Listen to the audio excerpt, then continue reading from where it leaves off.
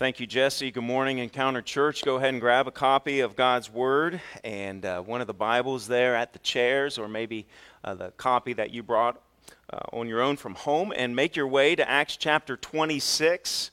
Acts chapter 26. This is our 25th week going through the book of Acts. And we will be wrapping up our study in the book of Acts next Sunday, so we'll be kind of doubling up a little bit on chapters 27 and 28. You'll find the book of Acts there near the end of the Bible. It's in the New Testament. The Bible's divided up into two primary sections, the Old Testament and the New Testament, and it all is about Jesus. The Old Testament is pointing toward Jesus. The New Testament is telling us about Jesus and also in anticipation of Jesus' return. And so we find ourselves here in Acts chapter 26, just a little bit of a sneak peek. Many of you already know, but in a couple weeks we'll be starting our fall teaching series through the book of 1 Peter, which is a little bit further back into the New Testament. And we'll be spending most of September, October, November going through the book of 1 Peter. So those of you who, hopefully all of you, are studying God's Word each day, you can start reading and start studying that on your own. I'd encourage you to do so. But this morning we find ourselves in Acts chapter 26. And if I were to allow each of you to see my script up here, you would see that my opening illustration line is blank. And sometimes that happens, I think. I just don't really have a good illustration, and yet God is always so faithful, and He provides one through Michael Fay. And what Michael Fay said, and Michael Fay, during leading us in worship, which was so wonderful, he said that Chip Swetnam made the comment, and this is the phrase, at least how I remember it, correct me if I'm wrong, that Chip said something to the extent of this: "Do you mean I haven't told you that story yet?" And what's Chip referring to?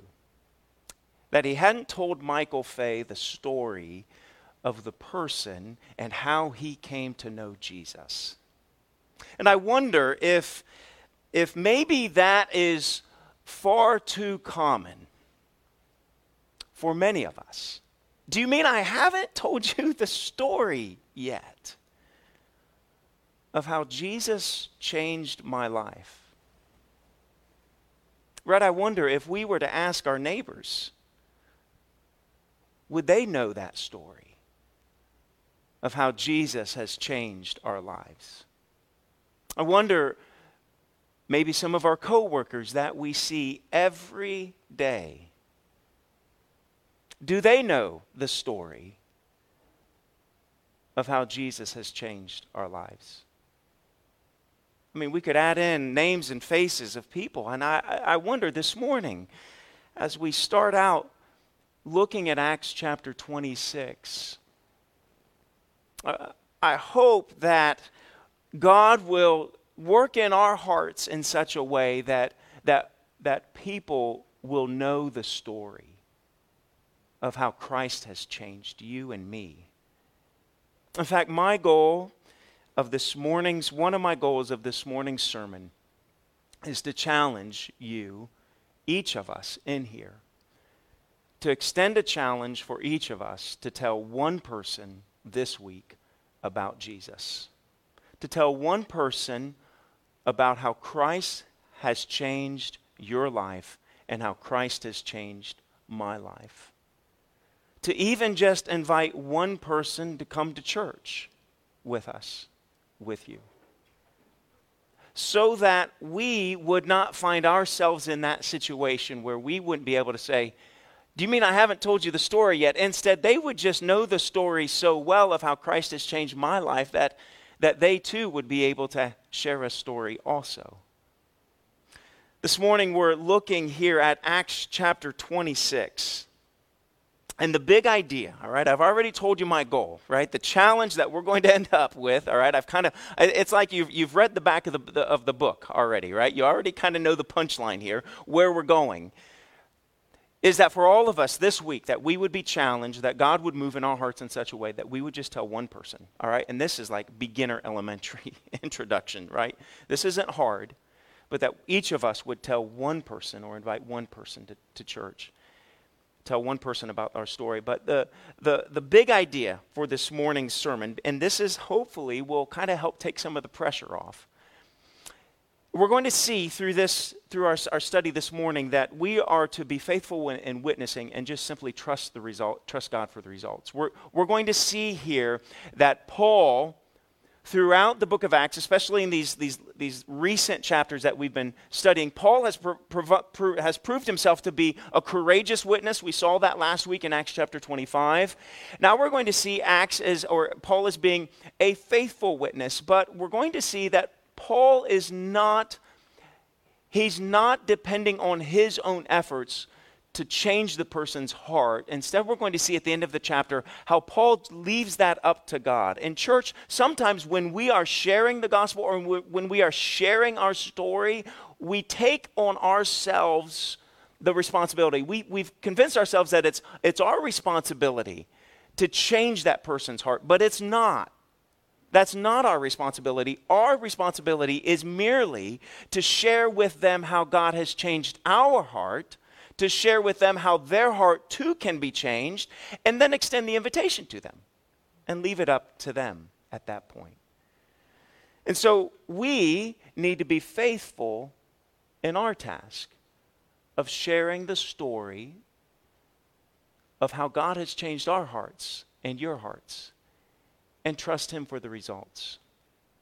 So we find ourselves, we're rejoining our study here in the book of Acts, here in chapter 26, and over the past several chapters, we've been eyewitnesses, at least up to this point, to what was more or less a courtroom scene as we've followed the Apostle Paul in his defense as he's courageously stood firm there before the chief priests of the Jews, the Jewish chief priests, and also before Roman governors and leaders. He's been standing firm. He's been preaching the gospel to them.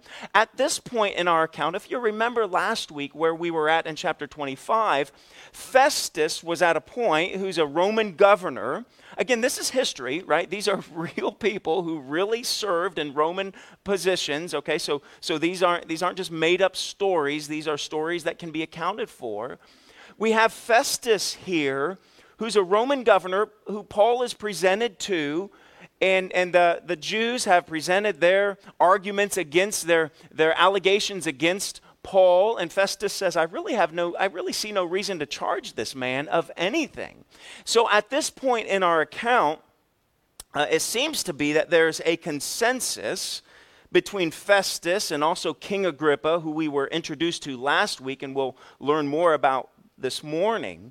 But that there's a consensus that really Paul is not guilty of any wrongdoing here.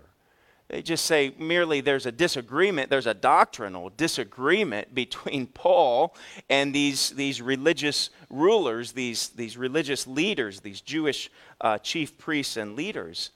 And so Festus and Agrippa, they actually come to the point to where they say, Paul, you would have been left off the hook. You'd be okay if you had not appealed to Caesar. And again, we've seen that already up to this point. Paul appealed to Caesar thinking he might not get a fair trial, but also Paul knowing that if he appeals to Caesar, that's going to give him an access to speak to the emperor himself. And what is Paul wanting to do with the emperor? He's wanting to share the gospel. He's wanting to tell, right, the most powerful man of that historical time period. He's wanting to stand before him and tell him about what? The story of how Jesus has changed his life and how Jesus can change his life too.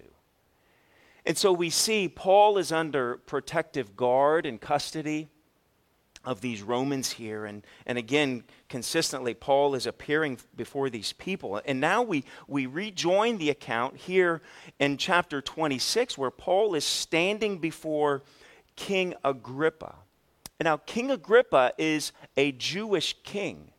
All right. So I think that's important to keep in mind too. So we have in this auditorium, the end of chapter 25 talks about how there were people gathered in this large auditorium where the Roman governor Festus is, and the Jewish king of that day, King Agrippa, and his sister Bernice, they roll into town, and so Festus invites them, and there's lots of pomp and circumstance. I think we might even consider this event to be like the Oscars, or for us here in the Derby city, right? Around Derby time, we have all of these Derby galas and these balls and these parties where the rich and famous and those people of social standing that they show up to. And so I think as we read this, that's what we have to have in mind. Sometimes we read chapter 26, or you might be tempted to think about chapter 26 in this way, that it's just Festus and Agrippa, that Paul is only standing before maybe 3 people, but that's not the case.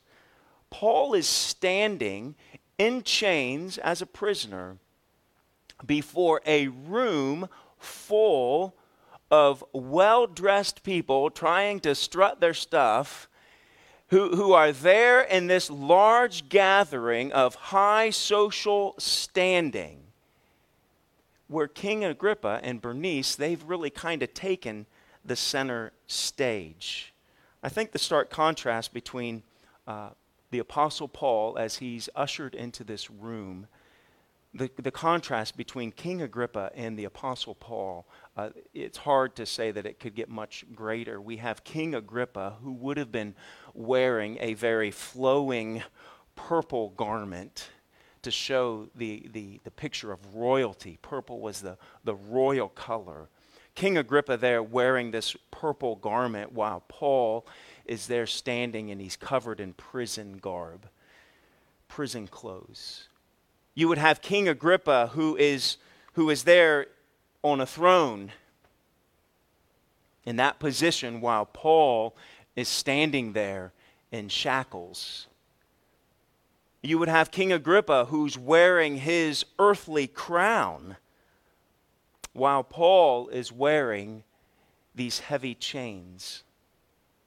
So from an earthly perspective, you would say the contrast is great, and yet we know that Agrippa, the king, even though from an external appearance he appears to be free and in control, we know that he is himself enslaved by sin, while Paul, the prisoner, is rejoicing because he is free from the power of sin because of Christ Jesus. We know that the crown which Agrippa wore was an earthly crown that has since fallen away and rusted, while Paul's earthly chains were replaced with an eternal crown that never will fade, perish. In that auditorium of high people of social standing, right, there's glamour and glitter, yet we know that Paul stood there as an ambassador of the King of Kings, to whom every knee will one day bow and every tongue will one day confess that Jesus Christ is Lord. Sometimes, right, I wonder if you and I found ourselves in that situation with such a such a contrast between where you're at wearing those prison garbs compared to those people of great social standing. I wonder how we would have responded in that time. Sometimes I do wonder if maybe one of the reasons why we find ourselves hesitant in our witnessing is because we forget who we are in Christ Jesus. We forget the significance of the fulfilled eternal promises and the provision that await us. Right? Sometimes do you ever feel intimidated by other people who maybe have great worldly wealth, who maybe have great status, or who sit in seats of power? Do they ever intimidate you?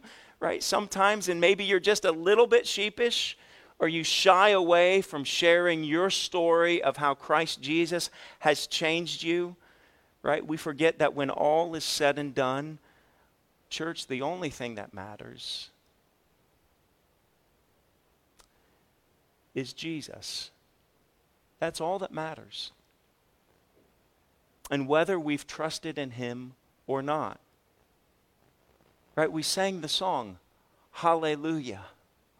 All I have is Christ. You just sang that song, right? We sang it out together. Do you believe that? Do you believe that when it all is said and done, all that will truly matter is whether you have Jesus or not? So I think in our witnessing, we need to stop allowing ourselves to be intimidated by all of these temporary facades that will quickly fade away and will mean absolutely nothing. And instead, preach Christ and give them Jesus and let them hear our story. Well, there's several points to the story, to the account this morning. We're going to read through this together I'll read through it. You'll sit and follow along as I read. And we're going to look at how Paul faithfully shares the gospel, and he just trusts God for the results. He leaves that up to the Lord. And the first point here is this, and is that we see how Paul tells how God has changed his life. And I think this is an application for us, is that we too should tell how God has changed our lives. Again, it's important to note as we dig into this chapter that while King Agrippa is in the spotlight of this chapter, and we should also recognize that there were many others, as I've already pointed out, there were many others in attendance who would have been watching and listening. They would have been lingering around.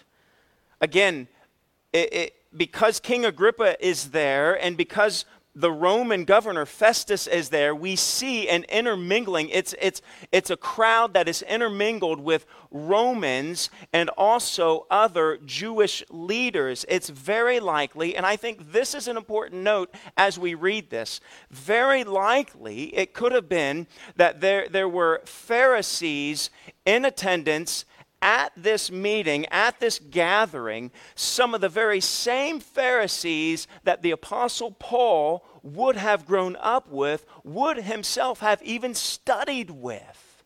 Because if you remember, Paul himself was a Pharisee, wasn't he? Right? He calls himself, right? He's the chief of sinners. He was a Pharisee of Pharisees. And he, there before God stepped in and changed his heart there on the Damascus road, he was on his way to persecute the church. He was a good Pharisee. And so I think that even changes your understanding, gives you a little bit more depth to chapter 26 as we read it, when we consider the fact that some of the very same people whom Paul was aligned with are there in that crowd too, hearing him share how his life has changed. And we also are reminded, it also means that those who were seeking to murder Paul, remember they were trying to get him to get back to Jerusalem so that on the way they could ambush him, that some of the very ones who were devising that plot, they too would have been former colleagues of Paul as well. I think this context is very helpful for us as we begin reading now in chapter 26. Follow along with me as I read there verses 1 through 8. It says, then Agrippa, okay, they're in this auditorium, lots of people around. Then Agrippa said to Paul, King Agrippa said to Paul, you have permission to speak for yourself. And so Paul motioned with his hand, and he began his defense. He said, King Agrippa, I consider myself fortunate to stand before you today as I make my defense against all the accusations of the Jews. And especially so because you are well acquainted with all the Jewish customs and controversies. Therefore, I beg you to listen to me patiently. He says, the Jewish people all know the way I have lived ever since I was a child, from the beginning of my life in my own country and also in Jerusalem. They have known me for a long time and can testify, if they are willing, that I conform to the strictest sect of our religion, living as a Pharisee. Now just think now, again, who's in the audience? right? There are people in the audience that Paul is speaking to, right? He's directing his conversation to King Agrippa. Others are listening, and they probably, right? He's bringing to their mind, right? Young little Paul, that young little whippersnapper Pharisee, right? Running around, and he's living as he should, as a good Pharisee, as a good Jew, right? He says, and yet now, they're continuing on. He says, and now, it is because of my hope in what God has promised our ancestors that I am on trial today. This is the promise our 12 tribes are hoping to see fulfilled as they earnestly serve God day and night. King Agrippa, it is because of this hope that these Jews are accusing me. Why should any of you consider it incredible that God raises the dead? Again, so he's speaking, okay, so even there in verse 8, right, he says, why, you almost get this sense that he's speaking directly to King Agrippa early on, but then it's kind of like he broadens his lens a little bit and he steps back and he says, why should any of you, speaking to maybe some of his former colleagues, why should any of you consider it incredible that God raises the dead? They believed, right? The Old Testament Jews, the Pharisees, they believed in a resurrection.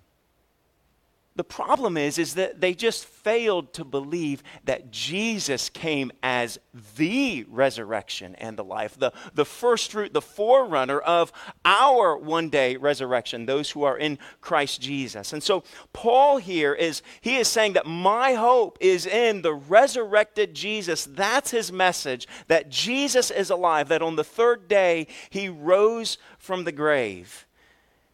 And so as Paul is presenting, as Paul is giving his defense here, his argument really is directly in line with their beliefs. He's saying, I've not gone off the rails from your understanding. He's saying, right, what I believed in the Holy Scriptures, in the Old Testament Holy Scriptures. I believe in the promises of the prophets, and so do you. All Paul is saying, right, Paul is just saying that all of that pointed to Jesus, that the long-awaited Messiah is Jesus. And so Paul is saying this. He's saying, I was right where you are today. He's identifying himself with where they're at. He's saying, I too refuse to believe in Jesus and the resurrection and the life. And that's where, and then in verse 9, he goes on. He says, I too was convinced that what? That I ought to do all that was possible to oppose the name of Jesus of Nazareth. And that is just what I did in Jerusalem. He says, on the authority of the chief priests, I put many of the Lord's people in prison, and when they were put to death, I cast my vote against them. Many a time I went from one synagogue to another to have them punished. And listen to this. He says, I tried to force them. That's going to come into play later. He says, I tried to force them to blaspheme. He says, I was so obsessed with persecuting them that I even hunted them down in foreign cities. Right? Paul is identifying himself with his Jewish heritage. He's identifying himself with many of the Pharisees who had a hatred, who had an obsession, right? Those Pharisees who were obsessed with killing Paul. Paul says, I was right there with you. Paul is describing himself as one who too was obsessed with persecuting Christians. His hatred towards Jesus and the Christians, it controlled him. Probably, again, some of those who were in the audience probably were shaking their heads in agreement, remembering how the old Paul, who was known as Saul, what his life used to be like.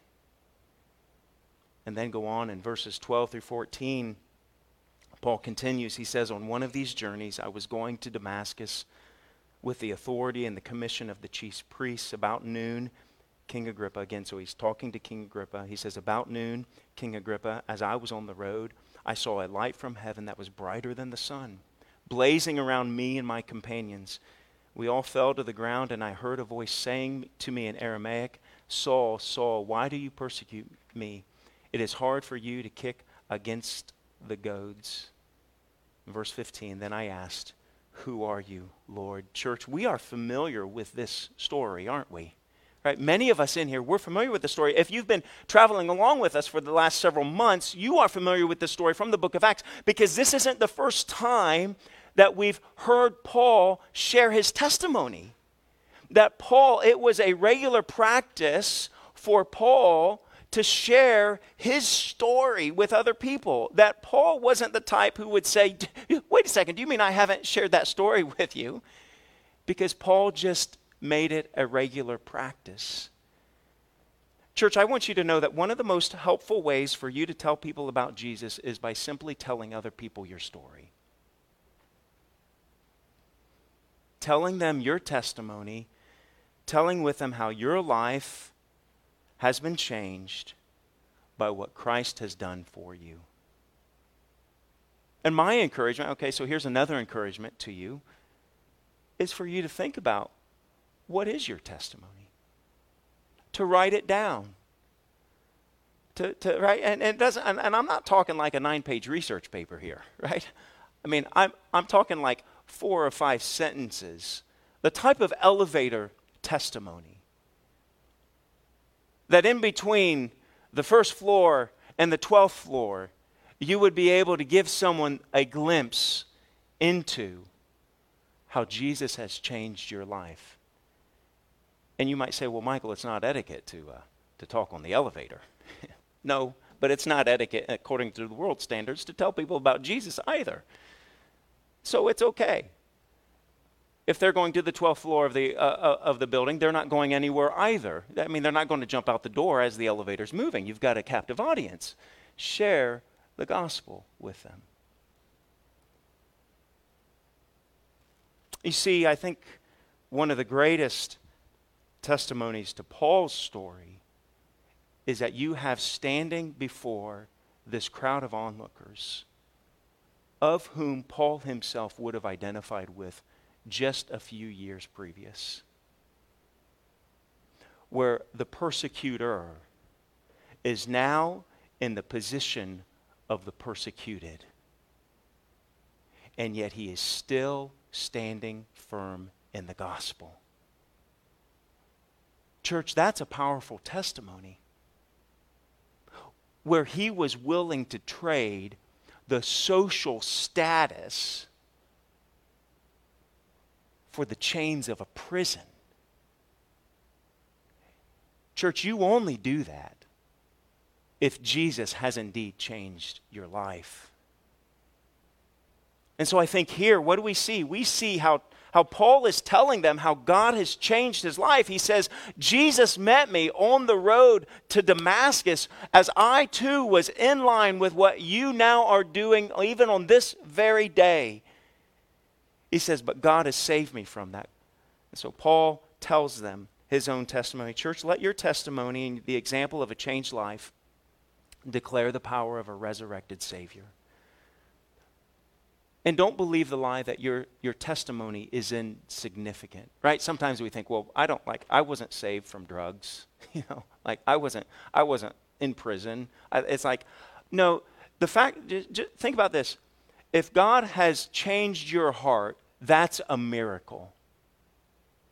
I grew up in the church. I had parents who pointed me to Jesus, who taught me the truths of Scripture. But yet the very fact that my heart was, I needed a heart change too, just as much as a convict who's spending time in federal prison needs Jesus. I needed Jesus just as much as they do, maybe even more. And my testimony is just as powerful, is just as significant as theirs is. And if Jesus has changed your life, and if he is continuing to change your life, you have a story to tell. And Paul says, lead off with your story. Well, next we see, the next point then is, right, as we're trying to figure out how to be faithful witnesses and trusting the results to God, that's kind of the overarching theme here of chapter 26. Well, next we see that the Apostle Paul then, he begins by telling his story of how God has changed his life, and yet now he's going to be obedient to this gospel task. And we see this in verses 15 through 23. We see Paul's response to Jesus changing his heart is one of obedience. Right? And even before King Agrippa, even before the governor Festus, even before all these other high and mighty social people of earthly power, what we're going to see is that Paul doesn't soften the gospel message. Right? Have you ever been tempted to kind of soften the gospel message a little bit? Right? thinking that, man, if I tell them that they're living a sinful life, they might not like me anymore, or I might offend them a little bit, right? Right? If I point out to them that they're living, that what they're doing is wrong and it's not pleasing to the Lord, they might defriend me on Facebook, or they might not talk to me anymore, right? Sometimes we are tempted to soften the gospel, but church, understand, like, if people don't know their need, if people don't understand that they're sinners, then then they'll never know their need for a Savior. And so what we see here is that Paul is going to be faithful to the gospel, to the good news. He's going to share what needs to be said. And so follow along with me now. We'll read it starting in pick it up again there in verse 15. And so Paul says, then I asked, who are you, Lord? All right, we're there on the Damascus road. He's sharing his testimony to King Agrippa. He says, then I asked, who are you, Lord? And Jesus responds. He says, I am Jesus, whom you are persecuting, the Lord replied. Now get up and stand on your feet. I have appeared to you to appoint you as a servant and as a witness of what you have seen and will see of me. He says, I will rescue you from your own people and from the Gentiles. But I am sending you to them to open their eyes and turn them from darkness to light and from the power of Satan to God. What? So that they might receive forgiveness of sins and a place among those who are sanctified by faith in me. Now let's just stop right there for a little bit and unpack a few of those points. First of all, we see Jesus identifying himself with the believers, doesn't he? Jesus, he says, Paul, or Saul, Saul, why are you persecuting me? Well, Saul might say, but I'm not persecuting Jesus. I'm persecuting the people who follow Jesus. But right there, we see that our Savior identifies himself with his church.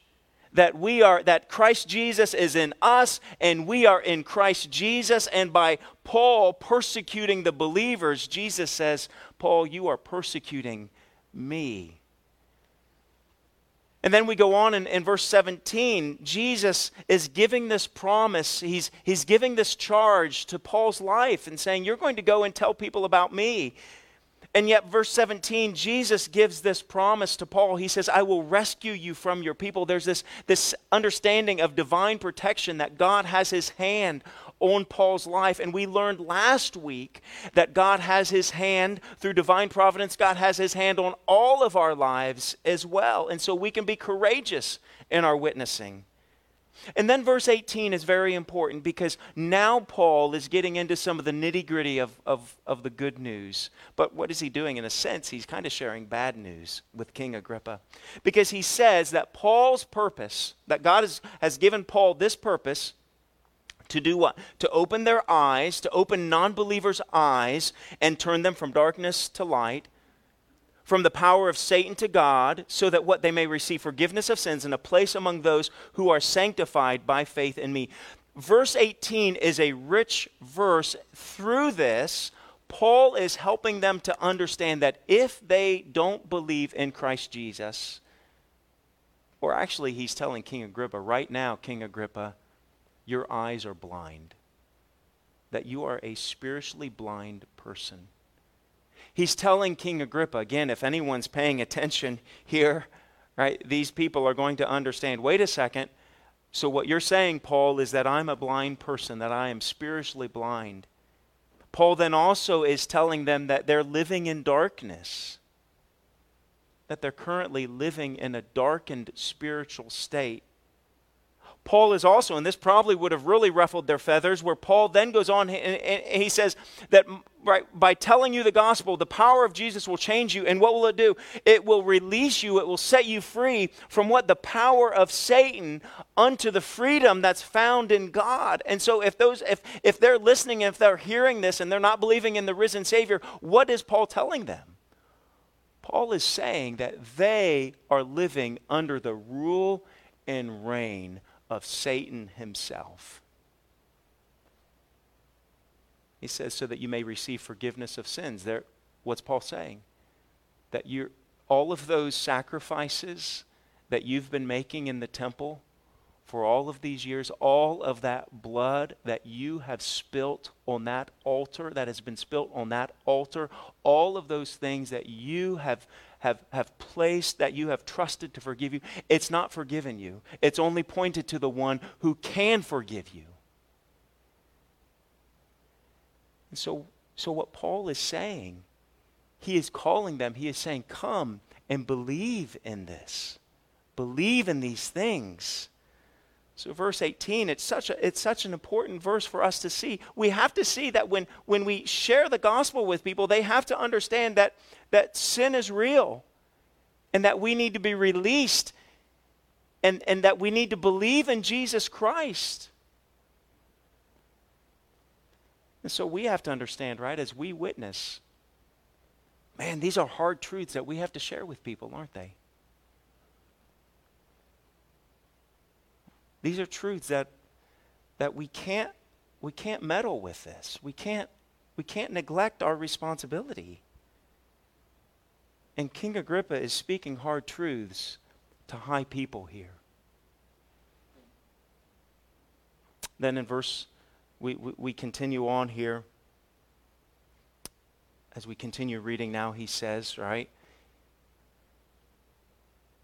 What does Paul say? He says, so then, King Agrippa, I was not disobedient to the vision from heaven. Paul says, I'm sharing these things with you out of obedience. Church, when we share the gospel, when we share the good news of Jesus with other people, it's out of obedience. Yes, it's out of love. Absolutely. But at the same time, it's out of obedience.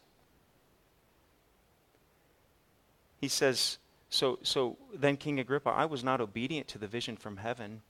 It says first to those in Damascus and then to those in Jerusalem and in all Judea. I think that's interesting there in verse 20, what it says first to those in Damascus. That, right, where was Paul going as Jesus got a hold of his heart? He was going to Damascus, right? And as soon as he gets to Damascus, what does he start doing? He starts sharing the gospel.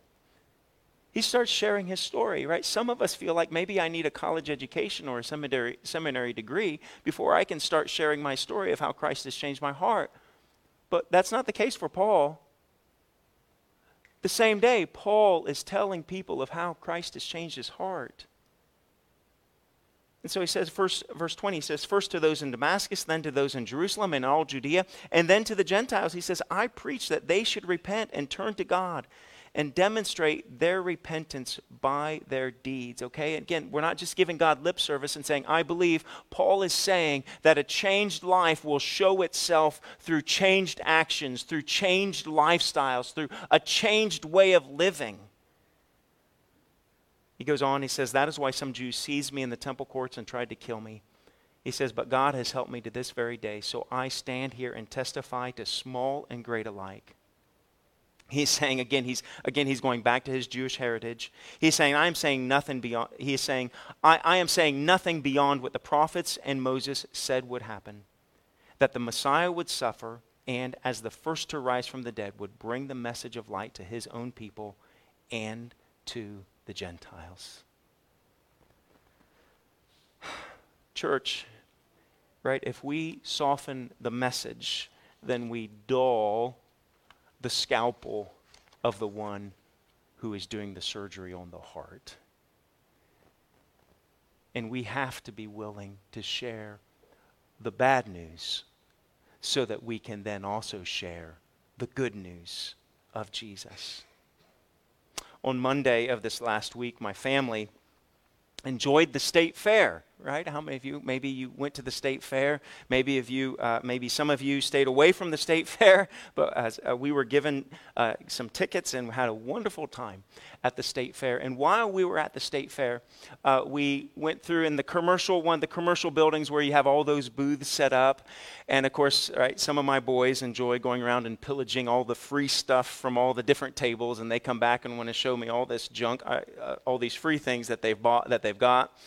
I'm only waiting for my phone to start blowing up from spam calls because my name and my phone number was entered into countless drawings. All right, so I'm sure the junk mail is on its way.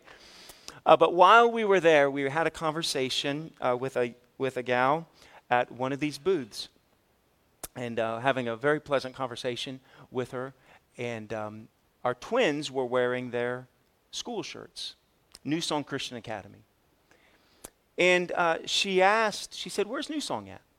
And we told her where New Song is at, and continued the conversation. And then she began to share her story. I'd never met this gal before. But she started sharing her story, a few of the highlights, what she shared. She said, I lived the last 38 years of my life chasing happiness, living for myself. These are words, these are phrases that she was using. She said, I was successful, but I found myself empty. She said, but a friend of mine never gave up on me and continued to share the gospel with me. And a year ago, I finally believed in Jesus and surrendered my life to him. She shared her story with us, again, complete strangers. And then she asked us a pointed question. Again, I'm standing there with most of my family, my parents. And she asked this question. She said, has anyone tried to tell you about Jesus recently?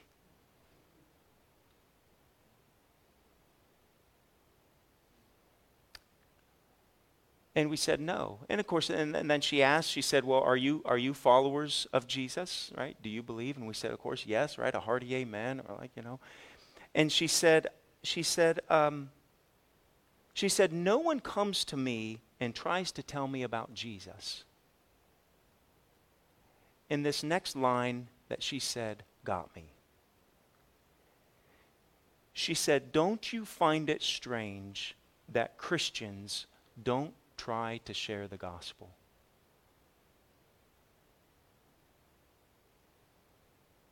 She continued and she said, we know the answer of the mystery of life. We have the hope that people are searching for, and yet no one even tries to share about Jesus. Man, that was convicting. That hit me, right? And I hope it hits you too. Right? No, she said, don't you find it strange that Christians don't share the gospel? Right?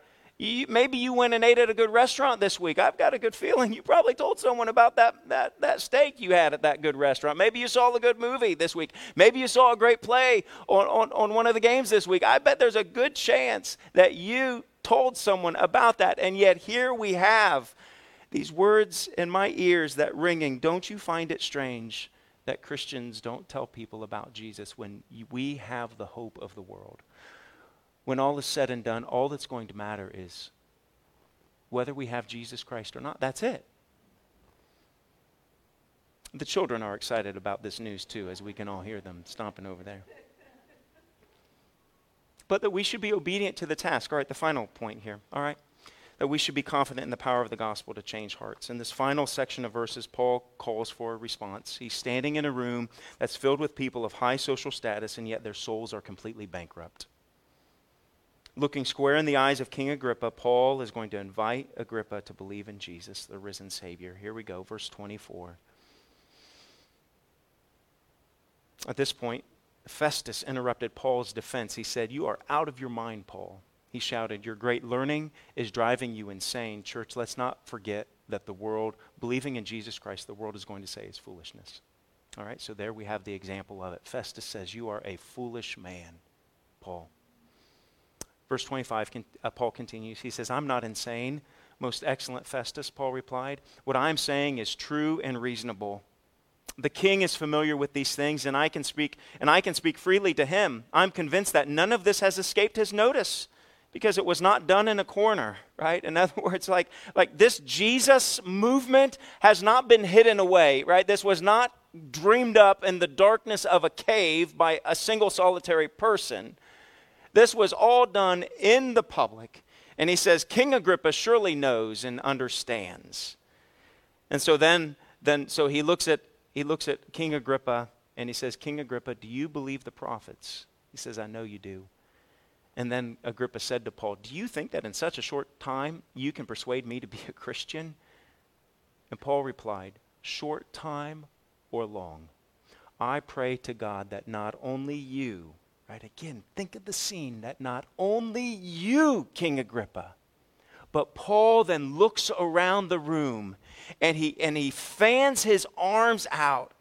He says, I pray to God that not only you, but all who are listening to me today may become what I am except for these chains. The king arose, and with him the governor and Bernice, and those sitting with them. And after they left the room, they began saying to one another, this man is not doing anything that deserves death or imprisonment. And Agrippa said to Festus, this man could have been set free if he had not appealed to Caesar. But by God's grace, Paul was standing there before him, declaring the good news of Jesus. Why was Paul able to stand before King Agrippa and invite him to believe? Because Paul believed in the power of the gospel. He was confident in it. Paul knew that if God was able to forgive him and change his heart, then God could forgive and change anyone's heart. And that's true for all of us. Church, hear me out on this. If God has changed your heart, he can change anyone's heart. Don't believe that your heart was so spotless and so squeaky clean that it was easy for God to change your sinful heart. That's not true.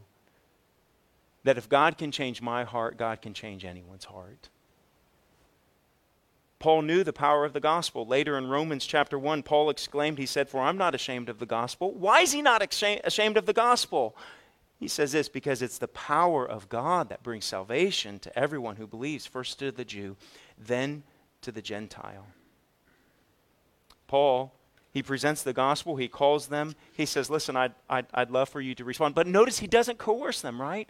Now rewind a little bit. I said, keep this in mind. As he's a Pharisee and as he's marching on his way to Damascus, what does Paul do? He said that he tried to force people to blaspheme against God. It's like in the old way, it was all up to him. It was all up to strength. It was all up to power and coercion and fear. That we're going to get these people to change their minds about Jesus. But at this point, Paul says, no, I just trust the gospel. I trust the power of God. I trust that the power of the risen Savior is able to change the heart of the person who I'm sharing the gospel with. So he's no longer trying to coerce. He's just faithfully sharing his story.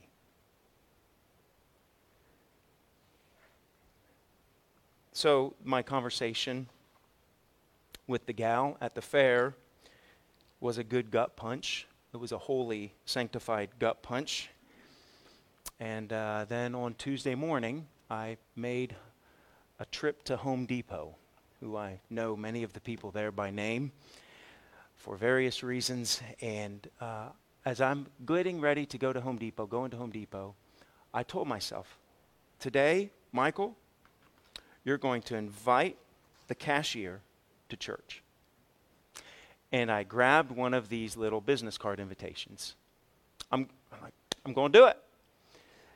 Because even for me, I'm sorry, church, I hate to admit it, but I wish I could say I'm Billy Graham. I'm not. But you get nervous about these things. I think we're all probably there together, aren't we? So I said, no, don't you find it strange that Christians don't tell people about Jesus? I'm hearing those words ringing in my ears, and I thought, Michael, you got to tell people about Jesus. So I got one of these cool little invitation cards to church that I'm going to go tell Patricia, who's there every morning. And so I got my things, and I circled around, and there were a few people lined up. I thought, no, that's not the right time, so I went and circled and just kind of meandered. I mean, Home Depot is like a toy store for me, so I don't mind doing that. And then the line opened up, and so I went in there, and it's almost like God just kind of set the table for me. The conversation just lent its way, just went that direction.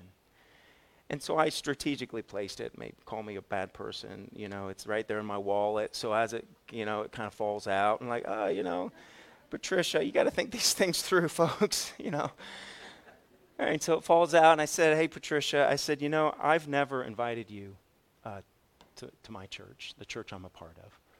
And I said, I would just love for you to come. You know what? She kindly accepted that invitation. right? I didn't coerce her. I'm not going to coerce her. I'm not going to feel guilty. I'm not going to make her feel bad. I'm not going to say, hey, where were you on Sunday? You know, I mean, some of you I might do that too, but not, right? Because you're part of the family, right? When you're not at the dinner table, I go looking for my children, for the kids. And, but just faithful, right? Again, right? What is it? Get it up there. Faithful in what? In witnessing. And trust God for the results. Right? This last spring, I put seeds in the ground, and I didn't try to coerce the seeds to grow. I just planted the seed, and I trusted that God would bring a harvest. And yesterday, I went and got tomatoes because I planted the seed back in the spring. And that's what you do. We're faithful in the witnessing and telling people our story, and trust God for the results. We don't coerce. We just trust. So it went well with the cashier lady, and so I'm walking out to my van. I'm like, wow. Let's give this another try. You know, I felt like there was a guy who he had walked into the Home Depot when I walked in, and he's walking out of the Home Depot. Right, he's getting his things, putting his stuff on the back of the back of his truck. I went and got another one of these invitation cards, and he had a big old beard, wonderful head of hair, this big old mullet. I mean, just makes a bald man weep. A big beard. And so I went, and that's a good connecting point. You know, you appreciate the beard. And at least I do, maybe not all of you, but I do. And so I'm talking to him, and I said, listen, I said, I just want to, never met you. I said, but I just want to tell you, I just would love for you to come to our church. I gave him a card. He stops there in his tracks. He said, man, he said, you wouldn't believe it. He said, but just yesterday, someone else tried to tell me about Jesus. Just yesterday. He said, God must really be trying to get a hold of my heart. He said, because now you invited me to church. And I looked at him and said, man, I said, don't harden your heart to that. He said, yeah. He said, I've been 4 years sober. He said, I've done the 12-step program. I always get stuck on the 4th step. He said, I used to go to church. I fell out of going to church, and I've fallen away. And he said, it seems like maybe God's trying to get my attention and trying to get me back to church. I didn't do anything in church. I complimented the guy on his beard. I just said, hey, just want to invite you to church. I want to share how Jesus has changed my life. Church, that's it, right? Why should we expect a harvest if we're not planting the seeds?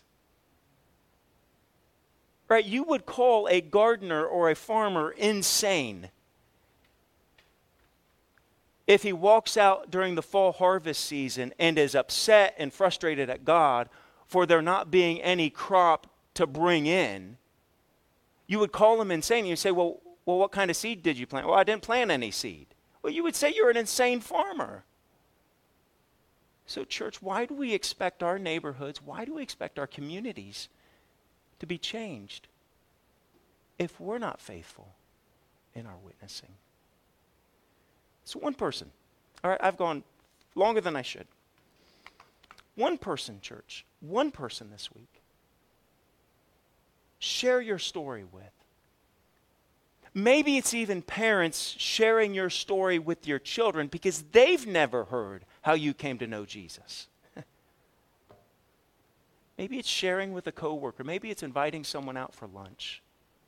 Maybe it is for you just the simple invitation.